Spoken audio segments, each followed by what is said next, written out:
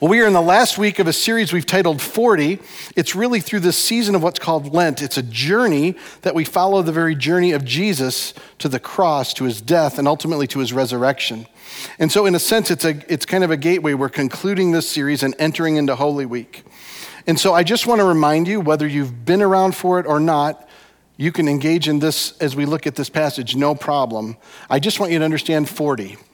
40 is an image in the Bible. It's one that's used over and over and over and over again, and it doesn't signify quantity, it signifies image. And what it means is when there's a 40, there's some kind of testing going on.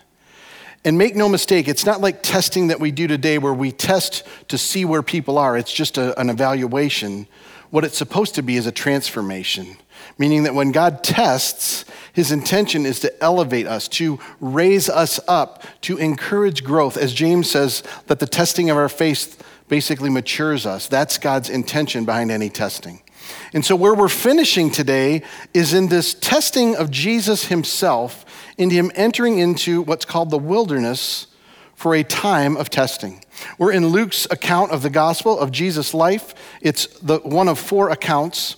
And so we're going to take it up in chapter 4, and we begin with these words describing it. Jesus, full of the Holy Spirit, left the Jordan and was led by the Spirit into the wilderness, where for 40 days he was tempted by the devil. He ate nothing during these days, and at the end of them, he was hungry. Now, I don't want you to get the idea that for 40 days he wasn't hungry and then suddenly he was. This is an image over time, but it's giving a beautiful understanding of what he lived through in all of this. Now, to get a few pictures of this, 40 days is important. We talked about that already, but I want you to see a couple other pieces. One is that he is full of the Holy Spirit, and he is led by the Holy Spirit. Now, as it speaks of being in the wilderness, this would hearken the reader back to other things that have happened. So I want you to understand Jesus in the context of this. Jesus is referred later, after his resurrection, by Paul, one of the earliest church leaders, as a second Adam. And what that means is where humanity, Adam meaning all of humanity, Adam and Eve, failed, where we sin, where we mess up, Jesus is going to create a new trajectory. It isn't simply that he atones for it, though he does offer forgiveness and new life, but he offers a new way of living. Let me just give you a picture from this very passage because we go back to Israel's history. Israel is in slavery to Egypt. It parallels our slavery to sin. In other words, the mess we've created through what we've done and what's been done to us. When Israel comes out of it, God parts the waters, and through the waters they come to new life. And as they come into new life, they ultimately will enter a desert where, as we learned last week from Thad, their hearts are revealed. In other words, in this desert place, they find out what's inside of them, and we learn that they don't have good things inside of them, and they're a mess in the desert. Now, let me parallel that with Jesus. Jesus, after all his years of anonymity, the first thing that happens in Luke in his public life is he is baptized. The waters are parted. That's what Jesus walks through. Just as Jesus walks through that, the first Adam, the first people of Israel, walked through the desert, walked through this water to find new life. Now, what's going to happen now is he is going to go in the desert like Israel did, but as the second Adam, he's going to offer a solution, a way through it. Now, what I want to be clear on, Jesus is both God and man, and we can write it off as because he's divine, he just does it all right. There's no pressure for him. What is he? Full of the Holy Spirit and led by the Spirit. Make no mistake, we're going to talk about some applications today, but Jesus' path and model is one who is led by the Spirit and full of the Spirit. Can you and I be that? You bet we can. So he's giving us a pathway. Now, in case you think this is isolated, let me give you one from Holy Week so you see it again. And maybe even more clearly. In the beginning of time, Adam and Eve are in a what? Garden. And in this garden, they're offered anything they want except for one thing that's called a forbidden fruit. They choose that, which in essence is choosing their own way. They don't want to be subject to God. They want to find their own way. And for all of history, we've been doing the same thing ever since. Every one of us, we struggle with that. Now let me take you to Holy Week. Jesus, the night he's betrayed, is in a place of Gethsemane. What's Gethsemane? It's a garden, in case you don't know. I'm not that all of you would. In that place, a garden, our second Adam doesn't say I have to have what I want. He says, if you take this cup, knowing he's going to die and suffer, but he says these powerful words, not my will, but yours be done, Father. In other words, the second Adam comes through, this perfect man and fully God, and pathway for us says, I surrender everything of mine for what you want. Do you get the picture? I want you to see that Jesus is a new path for us. He offers forgiveness, he offers reconciling and redemption, what we call paying the price for us, but he also offers a new way to live. So I want you to get it, because as we look at these temptations, it's not just to look and go, well, I couldn't do that and he did. It's to say he's offering us something new as we're full of the Spirit and led by the Spirit. So we're going to look at 3 temptations. That's what he has in here that we see, and see what the root of them is and what God might offer us. Before we do it, I want you to understand this too, as we look at Luke 5, and that's simply that this doesn't happen one time. It's not like Jesus does it and it's all good. This is describing what he did regularly. Jesus often withdrew to what? Lonely places and prayed. Do you know that the word for lonely places is the same word for wilderness? In other words, Jesus didn't just get tempted in the wilderness one time. In his humanity, in those places of loneliness and aloneness, he had to wrestle with his humanity, even in his divinity. And he's telling us this is a journey of life. This is not a momentary change. But remember too, it's a lonely place. It's a place of seeing what you ache for and want that's not of God. But is he really alone? Who's with him? The Holy Spirit. I don't want you to miss this, because we're going to give you application, and I'm concerned you're going to hear it and go, well, now it's up to me. I got to do it right. And what it is it's up to God in you to help you live differently. Okay, let's go at these 3 temptations. First one, the devil said to him, if you are the Son of God, tell this stone to become bread. And then Jesus answers, which he does in every context with Scripture, man shall not live on bread alone. Now, a couple of things I want to just highlight for you, and then we'll get to the centrality of this. Jesus quotes from many places in the Scriptures. Do you know, and I'm not asking for an answer, I want you just to consider what book you think he would quote the most. And it's Deuteronomy. Now, those of you who are not familiar with the Bible, Deuteronomy literally means the second telling of the law. That would look at me and you and go, that's really the book he picks? But maybe it tells us we don't understand some of these Old Testament books very well because we tend to dismiss them. And yet there's beautiful power in them. So what we're looking at in this first one is that it's Jesus' appetite. Just think of the word appetite. Satan is appealing, you are hungry, make this better in your appetite. Now when you think of Adam and Eve, their sin is founded around their appetite. And it isn't just food, though we think of it this way, and we tend to associate appetites with food. We all have appetites for things that are for ourselves at the expense of others, that somehow elevate us, or things we shouldn't have, that God has said that's out of bounds. Every one of us craves and has appetites that are not healthy in all sorts of ways. Jesus is now offering us a response. Man shall not live on bread alone. And make no mistake, he doesn't simply mean man, he means humanity. When I read this at first, I started thinking of all the things I would put after this. Man does not live on bread alone, but on lobster and on steak and on really nice cheesy potatoes. And just trying to get you hungry today. It's a rabbinic tool to only give part of the verse. The rest of it says, but on every word that comes from the mouth of God. In other words, when we struggle in our appetite, the place we find hope in that temptation is to feed on the very Scriptures, the Word of God, the very presence of Him. And make no mistake, it is not about information. It isn't that we read it so we have information. In fact, some of us approach it this way. You know what? If I get tempted, I'll just Google it. I'll get a passage I need and then I'll use it. That is not what Jesus means in this, though I know that can be helpful to know them. Jesus is talking about something that happens when we're engaged regularly on feeding on the very words of God. It's interesting because there are several things in the Hebrew Scriptures that give us image of this. One of them is he actually says, open wide your mouths and I will fill it. In other words, God's speaking that I will fill you through who I am. The rabbis understood this in what's called a centering verse called the Shema in the Hebrew scriptures, where it says, "Hear, O Israel, the Lord your God, the Lord is one. Love the Lord your God with all your heart, with all your soul, and all your strength." And then he says, "These commandments today are to be upon your hearts." This is how they understood it. When you focus and you fill yourself regularly with these words of God, they sit on your heart. And over time, as you reflect, as you pray, as you seek him, they go into your heart. And the psalmist says it this way, "I have hidden your word in my heart that I may not sin against you." This is the only way I can say it, and it sounds harsh, but I mean it in deep love.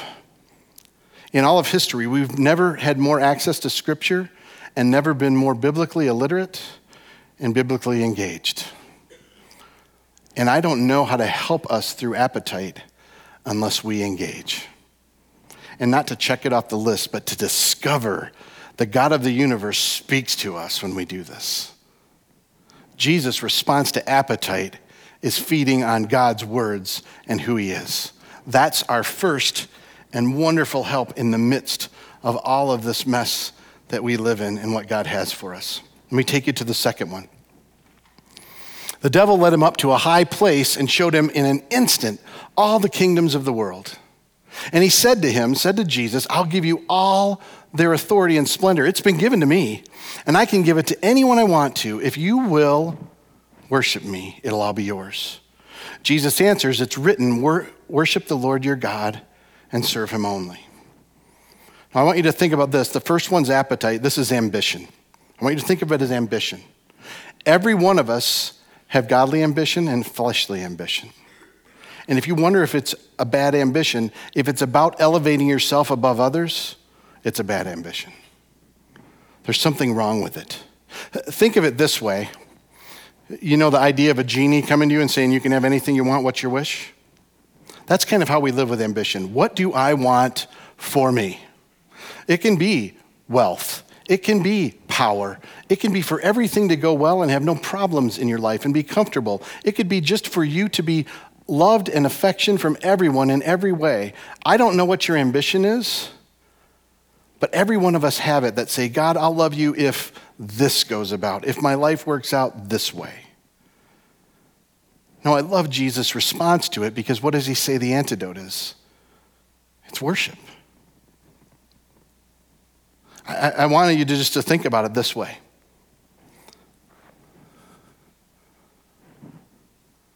I have my own ambitions, things I want in my life. When I allow myself to kneel and I have the posture of saying, "God, you're the one I want this for, not me," it changes what happens.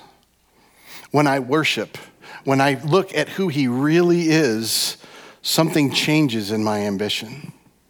It was interesting this week. I had a friend text me who doesn't live in our community but comes and attends periodically. We've been friends since college. And he just wrote me and said, "I am praying for you this week. I know it's a huge season for the church."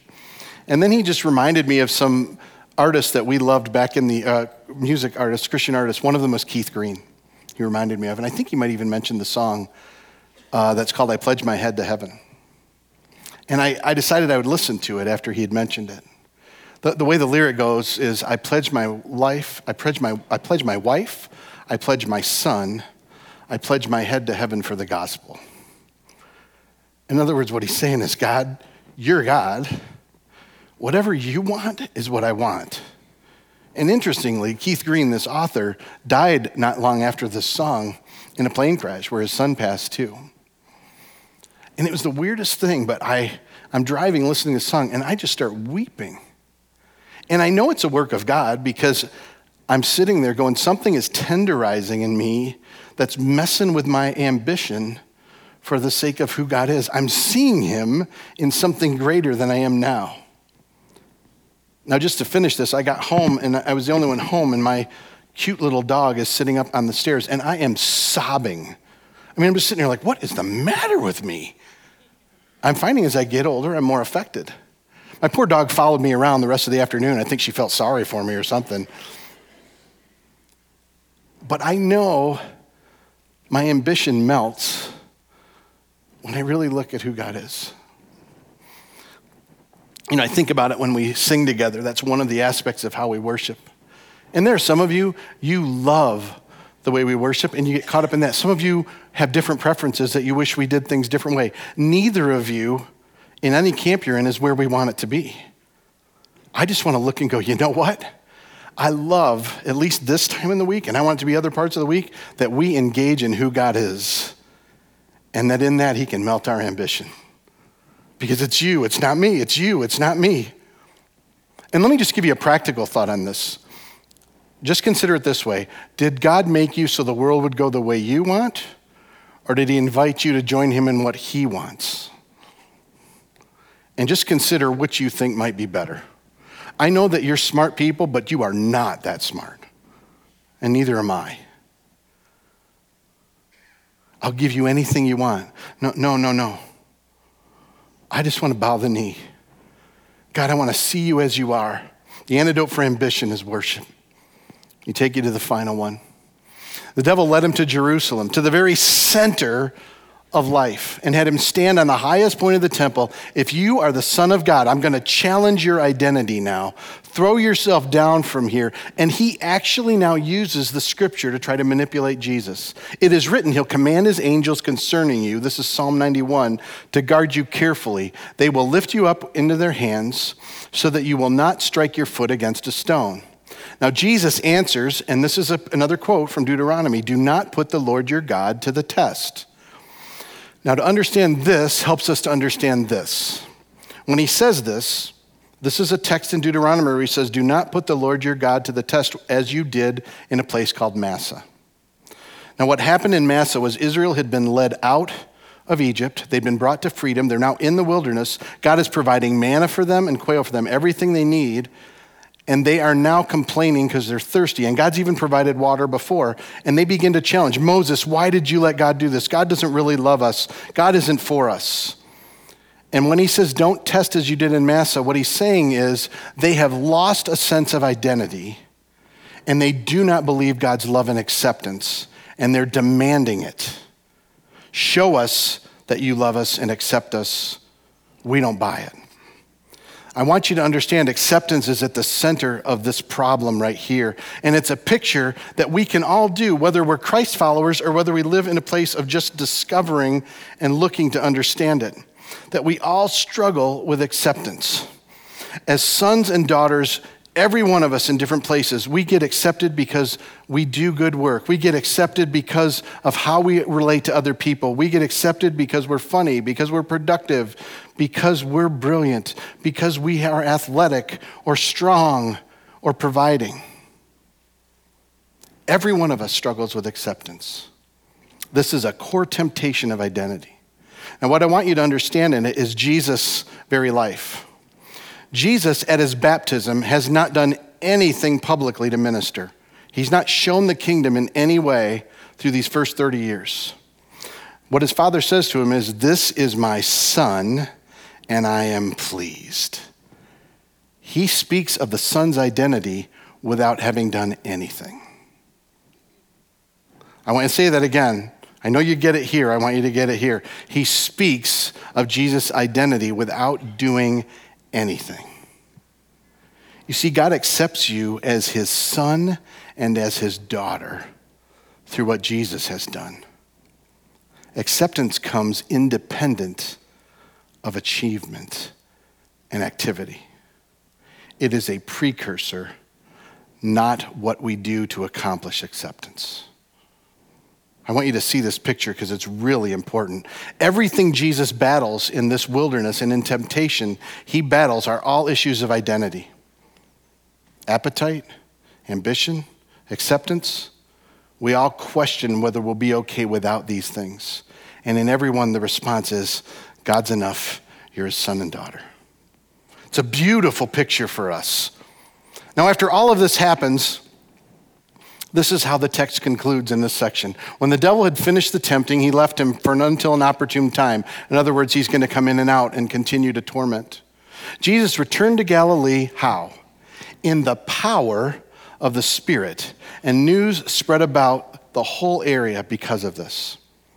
I want you to get a picture of what happens in the lonely places. In these places of wilderness, in these places that we're exposed to what's inside of us, the mess inside of us, our appetites, our ambition, our longing for acceptance. When Jesus went into the wilderness, the Holy Spirit played a part. He was full of the Spirit and he was led by the Spirit. You see, I want you to consider what God might be challenging and encouraging and inviting you to in the areas of appetite and ambition and acceptance. But I want you to see one more thing, because Jesus' public ministry grows out of this, and this is what it says that it didn't say before. He returns how? In the power of the Spirit. In other words, while God's presence is with us, and it is, something powerful happens that ignites what he wants to do out of the loneliness and struggle in our inner world. In other words, in those places of wilderness, in those lonely places, in the places we are exposed by the presence of God's very Spirit, he wants to move us from appetite to his word filling us. He wants to move us from ambition to the worship of his way. He wants us to move from driving to get acceptance, from operating as sons and daughters, and power comes out of that. I hope you realize how amazing that is. We want the journey superficially. God's saying the journey is one of dependence and desperation, and the Spirit moves. You can't manufacture this. It's not like you're going to go, I got an appetite, you know what, I'm just going to start reading the Bible. It's all going to get better. That's you alone. But in your appetite, you can say, Holy Spirit, I need you. Oh, help me long for the very words of your presence to change me. When you have ambition, you can't say, I'm just going to will ambition away. But man, you can drop to your knees and go, Holy Spirit, oh, Holy Spirit, will you awaken me to who the Father is and the ways of the Father and the perfectness of the Father, that it would change what I seek instead of me, that I may join Jesus in the garden and say, not my will, but yours. There may be places where we sit and go, I am not accepted. I am tormenting over just feeling like I don't measure up. I'm not good enough. And I'm reminded of it from my past and my present. But man, I'm telling you, in those lonely places, Holy Spirit, will you show me the love of God, that you would say, I'm your son, I'm your daughter, that I'd walk differently and live differently. I hope you're getting a picture that this isn't just a nice journey we look at and go, Jesus changed it. Jesus didn't just change it so that we could see it. He shows us the way through it. And he does it by his Spirit in us. I mean, I think these are great ideas and applications, but let's be honest, you and I can't do it alone, can we? Man, we need the Spirit. Oh, we long for the Spirit. And here's the beautiful thing. You can't pretend and you can't work hard enough to get the Spirit. But man, all you got to do is go, I need you. I need you. Help. I want to pray for us, but I want us to consider wherever we are in this journey of faith with Christ. And I want you to recognize, I'm not even thinking, do you follow Christ or don't you? I want you to think about those of you who are here and you're searching. I'm simply asking the Lord, what's a step he might have for you to move closer to Jesus? Maybe if you have doubts, it's I'm going to actually explore who Jesus is and what he has for me. And your simple prayer is, how do I begin to do that? I'm going to engage more in the life of the church. I'm going to start doing some activities. We're going to be starting groups out of Easter, maybe something like that. For some of you here, you've been searching and you're going, you know what? This makes sense. I get it. And for you today, it's not just, I kind of like this. It's, Lord Jesus, I'm a mess. I'm a sinner. I'm one of the first Adams or the first Eves. I can't do this alone. Thank you for your death and forgiveness and your new life. Not only forgive me, fill me, and change me. Oh, what a step that'll be today. And then any of us who'd say we follow Christ, I guarantee you it's not fully completed in any of us. I don't know if it'll be one of these three areas God highlights. I don't know if it'll be an overall piece where you go, I've been spending my whole Christian life putting it back on me. I just have to try harder. I have to work more at this. And going, I'm going to learn what it means to be dependent. Holy Spirit, help. But it might be a simple step in that help. Help as I read. Help as I worship. Help that I recognize my acceptance in you as I walk. Let me pray for us. Lord, I ask in the moment that we are right now, I know your Spirit's breathing life. I pray wherever we are in this journey that you'd meet us. God, I pray we'll make movement towards Christ by the help and power of your Spirit, that you'll teach us what it means to follow you. And Lord, you'll teach us what it means that you live in us and you change us. I pray for those searching, they'll be drawn closer. I pray for those who today would go, I'm ready, that they'd respond to relationship with you. They'd receive forgiveness and they will start walking with you. I pray for the rest of us who follow you, where we're kind of dead in this, you'd awaken us. Where we have an area of struggle, you would help us in the lonely places by the power of your Spirit to be changed. And God, as we enter Holy Week, may it be a new day. Not just that we remember back, but we newly live in the awakening and presence and power and life of your Spirit. I pray this in your holy name. And all of God's people said, amen.